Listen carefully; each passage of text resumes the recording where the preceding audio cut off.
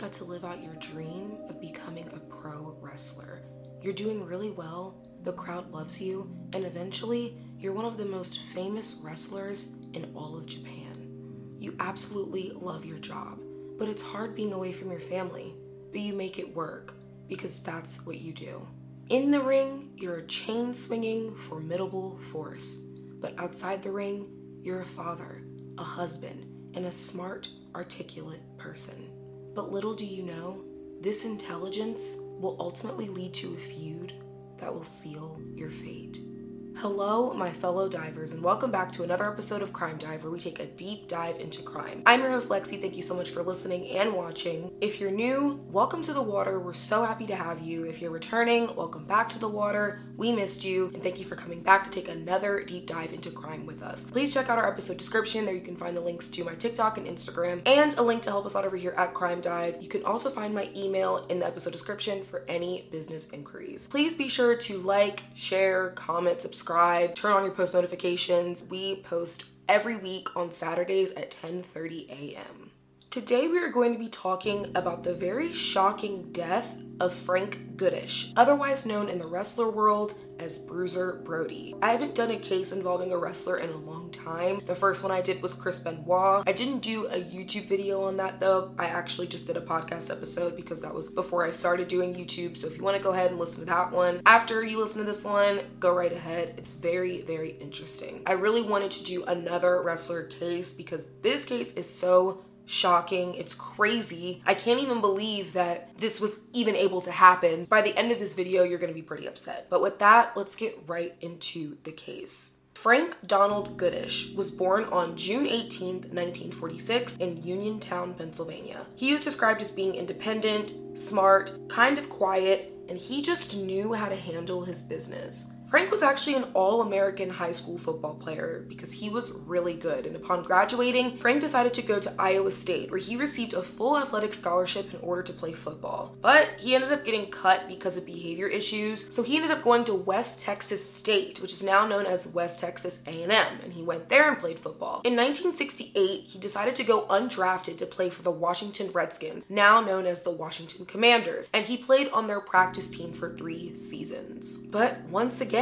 Frank was cut for bad behavior, so he decided to go into the Canadian Football League, where he was once again cut for bad behavior. Eventually, he decided to just play semi-pro football and do his own thing there, but it was while he was doing semi-pro football in Texas that he actually met Fritz von Erich. And if you don't know who Fritz von Erich is, he is a wrestling legend. He is the patriarch of a wrestling family dynasty known as the Von Erichs. And their story in itself is extremely, extremely tragic. I don't remember everything that happened, but I did watch a documentary on them, and I just remember my mouth being open the whole time because it was just that tragic. But Fritz von Erich, nonetheless, was a legend. And once he met Frank, he said, you know what, I see potential in you as a wrestler. And he began to train him. And it was then that Frank decided that he wanted to become a professional wrestler. And he started wrestling under the name The Hammer. But in 1976, Frank decided to join WWE, and it was there that he turned his name into Bruiser Brody. And I'll be referring to Frank Goodish as Bruiser Brody or Brody for the remainder of the episode. Even though Frank was his real name, most people know him by Brody or Bruiser Brody. Once he changed his name to Bruiser Brody and he changed his persona as being somebody who goes into the crowd swinging a huge chain and intimidating the entire audience, he became extremely popular. He would run into the crowds and he would scare everybody. People would run when they saw him, and he absolutely loved it. And so did the crowds. People like being scared. So people just flocked to Bruiser Brody when it came to his persona. They absolutely loved how scary he was. Brody also wrestled for All Japan Pro Wrestling in the 80s, and it was there that he became wildly popular, wildly popular. To this day, he is still seen as one of their most famous wrestlers because that was where he really excelled. That was definitely the prime of his career, was while he was wrestling in Japan. In 1977, Brody met a woman named Barbara who was working at a hotel in Sydney, Australia while he was staying there for a match. She was working the receptionist desk and they instantly hit it off and fell in love. They got married on a whim in Vegas after just months of knowing each other. Eventually, they had their son named Jeff, and Brody was absolutely in love with his son. He loved him to death. He was there for him as much as he could be given his pretty demanding career, and he just did everything he could to support his family. But like I said, his career was really demanding. I mean, when you're a wrestler, out of the entire year, you're maybe home for like 3 months. So it definitely can be very taxing on your personal life, your social life, your family life, and he just wasn't home a lot. But he did what he could to support his family nonetheless. And when he was home, and he was very present for his family, especially his son. But work calls, and on July 17th, 1988, Brody had to attend a wrestling match in Bayamon, Puerto Rico, for a wrestling territory called World Wrestling Council. And World Wrestling Council is known as one of the most violent wrestling territories in the world. So let's talk about World Wrestling Council for a little bit and Brody's relationship with the people who were in charge. World Wrestling Council, as I said, is one of the most violent wrestling territories in the world. And they're known for their crazy crowds and their blood-soaked matches. But if there was one person who was known for their blood-soaked matches, it was Bruiser Brody. If you went to a Bruiser Brody match, you knew you were going to see blood, and that's what you wanted. That's really what drew the crowds in. So Brody seemed like the perfect guy to be wrestling in World Wrestling Council. And the crowds, like I said, were absolutely crazy. They would throw pee and stones and like they didn't care. It was crazy. They would throw cups at the wrestlers, and the wrestlers kind of just fed into it. I mean, they understood that this was just a part of the culture. But Brody did, however, have a little bit of an issue with another wrestler who worked for World Wrestling Council. Not only was he very close to the founders of this wrestling territory, but he was also a booker. And if you don't know what a booker is a person who's in charge of the matches. And when I say that, I mean they're the creative director. They control the outcome of the match, who wrestles who, as well as your storyline. So you want to be on their good side because the angles that they decide to write can either go in your favor or against your favor. And this man was Jose Huertas Gonzalez, and he actually wrestled under the name Invader, or Invader number 1. He and Brody did not get along at all, which, like I said, isn't really a good thing. Jose was a booker. Like I said, you want to be on his good side. Not to mention, he was really good friends with the founders of this wrestling territory. But Brody did not play like that. He was not going to be buddy-buddy with anybody if he felt like he didn't like you, and that was that. But the main reason why Brody and Jose didn't get along was because Brody had actually fought him in the wrestling ring and he beat him very, very bad. Brody did not care who you were. If he was wrestling you, he was going to draw blood and he was going to win. He did not care. And the founders of the World Wrestling Council were trying to prime Jose to become its next big star. But when he fought Brody and Brody beat him really bad, this really hurt Jose's image in the eyes of the people, and it just made him look weak. So he really did not like Brody at all. He felt like he went way too hard on him in the ring. But like I said, Brody didn't care. He was gonna fight everybody the same. So this hurt Jose's popularity, but it made Brody's skyrocket, and people absolutely loved him. Not only that, but Brody was actually looking to become a minority owner of the World Wrestling Council. I mean, he was becoming very popular, he was becoming pretty successful money-wise, so he wanted to invest in this business. And like I said, Brody's a very intelligent man. He's a businessman. He's not just looking to be a wrestler. He also wanted to be one of the people behind the scenes that was making things happen. But Brody also began to kind of rub it in Jose's face that he was about to become a minority owner, and he said as soon as he starts to take over, Jose is gone, and he vowed that he was going to do whatever he could to get rid of him. Now, of course, Jose was not happy about this at all. I mean, this is his career that is now being threatened by his arch nemesis. Not only that, Jose was actually dealing with a very personal tragedy at the time. His 3-year-old daughter had just passed away months before in a drowning accident in his family's pool. To be dealing with that at the same time your job is being threatened, it was just a recipe for disaster. But things were only going to get worse. So as I said, Brody was headed over to Puerto Rico in order to wrestle, and in July of 1988, he went and did just that. But as Brody was headed to Puerto Rico, he had one thing on his mind, and that was getting his money. Apparently, there was some sort of disagreement with him investing in the World Wrestling Council, and the owners ended up owing him between $20,000 and $25,000, and Brody was going to get that money. Brody did not play about his money. He did not play. He was like, absolutely not, I'm gonna get my money, and that's that. So on the morning of July 17th, 1988, Brody is working out with his fellow wrestler and friend, Tony Atlas. They were working out in the morning, preparing for the day. They were really good friends, and that's kind of what they did before every match. That was their routine. Later in the day, as Tony was leaving the hotel in order to head to the arena so he could start the night because, the matches are getting ready to go on, he walks outside and he sees Brody sitting on the curb with another wrestler named Dutch Mantell. And Tony looks at Brody and he's like, what are you doing here? Come on, let's go. And Brody's like, oh no, I'm waiting for Jose Gonzalez to come pick me up. And Tony thought this was weird because he knew that they didn't like each other. So he's like, why would Jose be picking Brody up? That makes no sense. But Tony was like, come on with me. Brody had been waiting for a while. He was like, just come with me. And Dutch is like, you know what? I'm gonna go with you guys too. So all three of them ride to the arena together. Once they got to the arena and they went into the locker room, Jose was actually already there with the two owners of the World Wrestling Council that he was really close to. So Tony just felt like that was kind of weird because he's like, why were you waiting on Jose to pick you up when he's literally here? And Tony just remembers that gave him a very weird feeling. But as they walk in the locker room and see Jose and the two owners just sitting down at a table in a huddle, they weren't talking. And Tony remembers it was weird enough that they were just sitting there, but it was the fact that they weren't talking. It gave a very weird vibe. And Dutch Mantell said the same thing. He said he walked in and it was just like a very weird vibe in the room. Just made him uncomfortable. So much so that he actually ended up walking out and he said, I have to get out of here for a second. As soon as Brody, Tony, and Dutch even came into the room, Jose Gonzalez actually got up, looked Tony Atlas straight in the eye, and walked out. And he didn't look at Brody at all.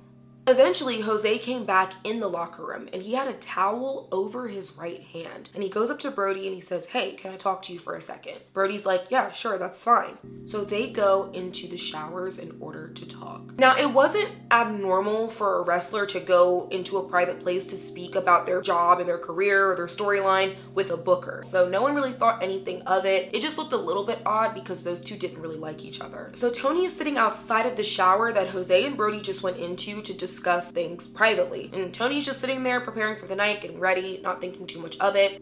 And Jose walked in front of Brody into the shower. Brody walked in behind Jose. When all of a sudden, he hears a noise, almost like somebody was grunting. As soon as Brody stepped in the shower, this is what I hear. Ah! Ah! And then the shower door opens and Brody comes out hunched over. Tony's like, oh my gosh, they're about to get in a fight. So he just assumed that Jose had punched Brody in the stomach. But as Brody is coming out of the shower, Jose is coming behind him and he's standing there holding a knife in the air, and the knife has blood dripping off of it. And he's holding it in the air, getting ready to swing it back down on Brody while his back is turned in order to stab him again. Without hesitation, Tony immediately gets up and he grabs Brody and gets him out of the way. I looked up. When I looked up, Jose raised the knife in the air like this. I sprung from my seat, grabbed Brody around the waist. I pulled him back. When I pulled him back, the knife came back, cut off some of his ponytail. Tony lays Brody on the ground of the locker room where he realizes that he has been stabbed twice in the chest. One of the owners that was still in the locker room at the time, Carlos Colon, he immediately gets up and he pushes Jose against the shower door to make sure he doesn't hurt Brody again. And then he closes the door behind him. And Tony's just sitting there with Brody, who's on the ground bleeding out. And all Brody says is, don't let them hurt me anymore. Please don't let them hurt me anymore. Eventually, Carlos Colon comes out of the shower and he goes over to Brody, and Brody says to him, tell my wife I love her. At this point, the dressing room is completely chaotic. Everybody doesn't know what to do because they're completely shocked at the fact that this happened. Jose was still in the shower, and the other owner that was in there as well, that Jose had been sitting there with at the table when everybody first walked in, he was now inside the shower trying to calm Jose down and talk to him. Everybody hears screaming and yelling, but they can't really make out what they're saying. And eventually Jose comes out of the locker room shower and his shirt is all ripped up. And all he does is walk over Brody's legs out of the locker room. and he doesn't say a word to anybody. The ambulance didn't come for another 30 to 40 minutes because the traffic was so bad surrounding the arena, because everybody was going there for the matches that night. Now, I always thought when it was an ambulance, you could kind of just turn your siren on and avoid the traffic, but for whatever reason, this wasn't possible. But during these 30 to 40 minutes, Brody is just laying on the floor of the locker room, slowly bleeding out. Eventually, EMTs arrive, but they couldn't get Brody on the gurney because he was just that big. I mean, he is a solid guy. He's a wrestler, for crying out loud. I mean, it's not going to be very easy to lift him up on that gurney. So Tony had to do it. Tony lifted Brody up and put him on the gurney, and he rode to the hospital with him in the ambulance. And Tony said the entire time he was with Brody, he was holding a picture of his son, Jeff. Tony said, "Don't worry, Brody, everything's gonna be fine." And he even started to sing to him while they were in the back of the ambulance. By the time they got to the hospital, Brody was in critical condition. But for whatever reason, a doctor wasn't coming to check on him. He had 2 stab wounds to the chest, and nobody was checking on him. Tony was getting very upset, so he decides to go find a doctor who speaks English, because remember, they're in Puerto Rico, so there was a bit of a language barrier. But eventually, Tony was able to find a doctor who spoke some English, and he said, "Why aren't you helping my friend? He's bleeding out." And all the doctor says is, "This is Puerto Rico. A stab wound here is like the common cold in the United States." So you want to know what Tony did? I grabbed that rascal by his waist and threw him up on my shoulder, just like this. I carry him into Brody and set him down right in front of Brody. I said, "You're going to look at my friend." If that's not a real friend, I don't know what is. Tony was a real one. He did not play when it came to Brody because that was his guy. They were really close. Eventually, he decides to check out Brody's wounds to see what he can do. But as the doctor is looking at his wounds, Tony is helping to take off Brody's shoes so he can be a little bit more comfortable. And Tony said that when he took off Brody's shoes, his feet were blue. And Tony immediately got emotional and scared. He said, "You need to do something with my friend. He's losing oxygen. You have to hurry up." So eventually they do start operating on Brody in order to correct the damage that was done to him. They found that Brody's liver had been punctured and his lungs had been pierced. So these are pretty serious injuries. After the surgery, though, they luckily were able to stabilize Brody and he was in stable condition. Back at the arena, the wrestlers were being told about what happened to Brody and that he had been stabbed. And at first, people didn't really believe it, but eventually they started to come to terms with the fact that, wow, this really did happen. Now, they didn't really know if it was an angle or not. With wrestling, there's a very blurry line between fact versus fiction. So they really didn't know how true it was at first. But eventually, they were able to come to terms with the fact that it was, in fact, real. And one of the craziest things that happened at this point was the fact that Jose actually returned to the locker room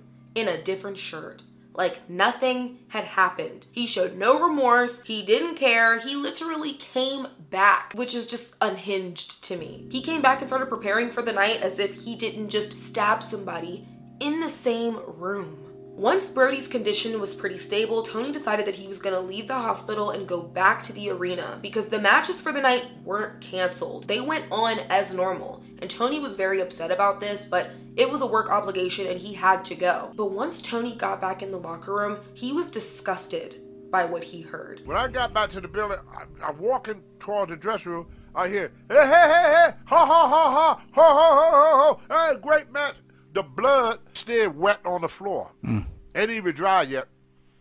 The guys was laughing and joking about talk about their matching. And when he walked in, he heard this and saw this, and then he saw Jose in there, and he's like, "What the hell are you doing here?" And everybody was just acting like they didn't care, or like what happened didn't just happen. And Tony was absolutely sickened by the fact that nobody cared that his friend had been stabbed and was fighting for his life, and that the person who did it came back like nothing happened. This made Tony so mad, he actually got up and threw a chair out in the hallway. And that's when a cop that was working the event came inside the locker room and told Tony to calm down. And Tony was like, "I'm not gonna calm down for nothing." And the cop was like, "Well, did you hear about what happened to Bruiser Brody?" And Tony's like, "Yeah, I was here. I witnessed the whole thing." And the cop's like, "Yeah, I can't believe a fan came in and stabbed him before he came in the locker room." And Tony was like, "What? That's not what happened. That's not what happened at all." And the cop's like, "What are you talking about?" And Tony gets up, points at Jose, and he's like, "He stabbed him. He did it. It wasn't a fan. It was him." And Jose's just standing there looking at him as if he's just completely unfazed and does not care. And it was at this moment that Tony realized that there was a different story going around about what really happened to Brody. He doesn't know who started this story or why, but this is what people were being told. That a fan had stabbed Brody before he was able to reach the locker room. And Tony, being somebody who sat there and witnessed the whole thing, was like, I can't believe this is what people are being told. He was just completely dumbfounded by that. Tony actually did end up wrestling that night because, as I said, the matches weren't canceled, but once he got out of the ring, another wrestler came up to him with his personal belongings, and Tony's like, what are you giving me my stuff for? And the wrestler was like, you need to get out of here. The owners are looking for you because you're talking. So now they were trying to come after Tony because he was telling everybody what really happened. Tony was telling everybody that it was Jose. So this wrestler comes and meets him. He says, you have to get out of here. So Tony's like, okay, I'm gonna go back to the hotel. And he's like, no, don't even go to the hotel. Just get completely lost because that's the first place they're gonna come looking for you. So Tony decides to go to the beach and he spent the entire night there just thinking about Brody. The fact that the owners were looking for him after he was telling a different story just goes to show that there was some sort of cover-up going on and some sort of collusion. The fact that there was even another story being told in the first place suggests that there's something fishy going on. And I think that weird huddle that was going on between Jose and the two owners before everybody walked in seems to support this. Around midnight, Brody's wife Barbara had received a call from a woman named Nancy Colon, and she was the wife of one of the owners, Carlos Colon, the man that had stopped Jose from stabbing Brody for a third time. And she calls Barbara to let her know there's been an accident and she needs to come to Puerto Rico right away. Barbara decides to call the hotel that Brody was staying at to see if she can get some more information. And when she calls, Dutch Mantell answers the phone. He's like, there's been an accident, you need to get here right away. So Barbara does just that. She hops on the first flight to Puerto Rico with her and Brody's son, Jeff. The following morning, Dutch wakes up around 8 a.m. and he goes down to the front desk and asks the receptionist if she can call the hotel that Brody's at, just to check on his condition. So the receptionist does just that. She gets on the phone, tries to see how Brody's doing, but as she's on the phone, she starts to cry. And she looks at Dutch Mantell and she says, I'm sorry, but your friend didn't make it. He died last night. And this was exactly what happened. Bruiser Brody, born Frank Goodish, had passed away at the age of 42. And the fact that it happened in the way that it did was so brazen, so bold, without any type of remorse, just completely animalistic to do something like that with other people right in the next room and to not even care. And now a son is left without their father and a wife is left without her husband. Brody was a great guy and his life was taken from him. This was very shocking for Dutch to hear because it was very tragic. I mean, this wasn't something that was expected. It just happened out of nowhere and now he has to deal with this loss. That same morning, Tony returns to the hotel because he figures it's safe to come back now. Maybe the owners aren't looking for him anymore. And once he got to the hotel, there were a lot of wrestlers huddled in the lobby, which looked kind of weird to him. So he goes up to them and it was there that he found out that Brody had passed away. Eventually, all the other wrestlers met in someone else's room so they could talk about what really happened because everybody was being told completely different stories, very different from what Tony had witnessed with his own eyes. Eventually, the wrestlers are summoned to go to the police department to give statements about what they saw happened and what they believed happened. So Tony goes to the police department and he says, I am an eyewitness. This is what I saw. And he retells the story that I told earlier. But the police are like, your story is very different from everybody else's. Tony's like, what do you mean? There's only one story. I saw it. You know, he's like, who is telling all of these other stories? I don't get it. And why would they be doing that? They said that they would contact Tony if they needed any more information out of him. And after that, he left the police department. In fact, he just left Puerto Rico altogether. And he went home because he just couldn't handle the tragedy anymore. He couldn't handle the loss of his friend and the fact that people were lying about how it really happened. Barbara arrived in Puerto Rico later that day, and while she was at the airport, she actually ran into Abdullah. And if you don't know who Abdullah is, he is actually another wrestler. He was also known as Bruiser Brody's in-ring nemesis. I'm not sure if they didn't get along outside the ring, but I think they were just rivals in the ring. Like, that was just their storyline. Barbara runs into Abdullah and she's like, hi, I don't think you know me, but I'm Brody's wife. And she just asks him how Brody's doing. And Abdullah kind of looks at her like, they didn't tell you? And it was there that she found out that Brody was gone. Her husband, the father of her child, he had passed away. Because you have to think about it, this is the late 80s. People don't have cell phones. A lot of times when you told people things, it was once you could get to a landline or you just had to tell them in person. Barbara completely broke down and she was taken to the morgue by Nancy Cologne, the woman who had called her earlier to let her know that there had been an accident with Brody. And she had to go down there and identify his body. She just couldn't believe that all of this had happened so fast. She decided to have a small ceremony for Brody in Puerto Rico where all of the wrestlers attended, and then she had him cremated and brought back to the United States. 3 to 4 days later, Jose Gonzalez was arrested for the murder of Bruiser Brody, and he was taken to a local precinct, but he wasn't even put in a cell. Eventually, he was released on bond a few hours later. There was also a very quick, very short trial, and Jose was acquitted of all charges on the grounds of self-defense. According to him, Brody attacked him while he was in the shower, so he had no choice but to stab and kill him. And one thing that Tony thought was crazy was the fact that he was never contacted again. How could they have an entire trial without the testimony from one of the main witnesses? Nobody reached out to him. The trial started and finished without the jury ever hearing from him. So at that point, he knew that it was a farce. Now, Dutch Mantell was actually subpoenaed and he went and spoke at the trial. But he said once he got there, he kind of had a feeling of how it was already going to go and that Jose was going to be acquitted. The trial was supposed to be like January the 20th. And guess when I got my subpoena to appear? January 21st? Absolutely. I knew the verdict of the trial before I got my subpoena to appear. 1 month after Bruiser Brody was killed, All Japan Pro Wrestling held a huge tribute show for him because he was revered in that country. And they invited Barbara and Brody's son Jeff to attend. He was honored for being the amazing man and wrestler that he was. He meant a lot to the people of Japan and they wanted to honor him.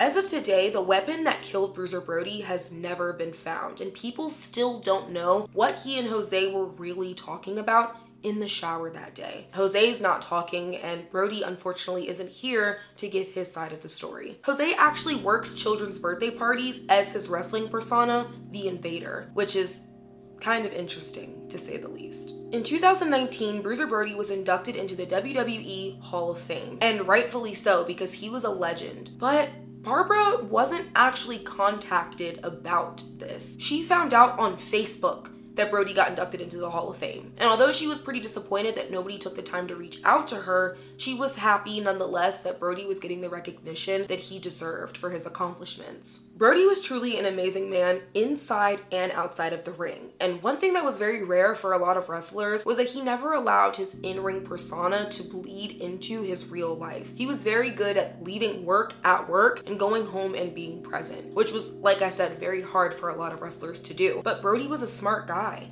and he refused to let anything distract him. He never sold out. He stayed true to himself all the way through. My heart breaks for his family and for him. I mean, the fact that the way he died has been in such question and it doesn't really seem like anybody had his back other than Tony Atlas and Dutch Mantell. Everybody else either spread a wrong story or believed it, and no one ever really did anything to make this not the case except for Tony and Dutch. They were the only ones that really had Brody's back in the end, and it's heartbreaking because it definitely seems like Brody was set up by Jose Gonzalez, Carlos Colon, and the other owner. And it's really heartbreaking that you can give something to a company and do what you can to bring them publicity just for them to betray you. Brody deserved much better because he was such an amazing guy, and he didn't deserve for his death to have so many questions around it. But with that, we're gonna go ahead and wrap up today's episode. We'll be back next week with another episode. Thank you so much for listening and watching, and I hope to see you in the water soon.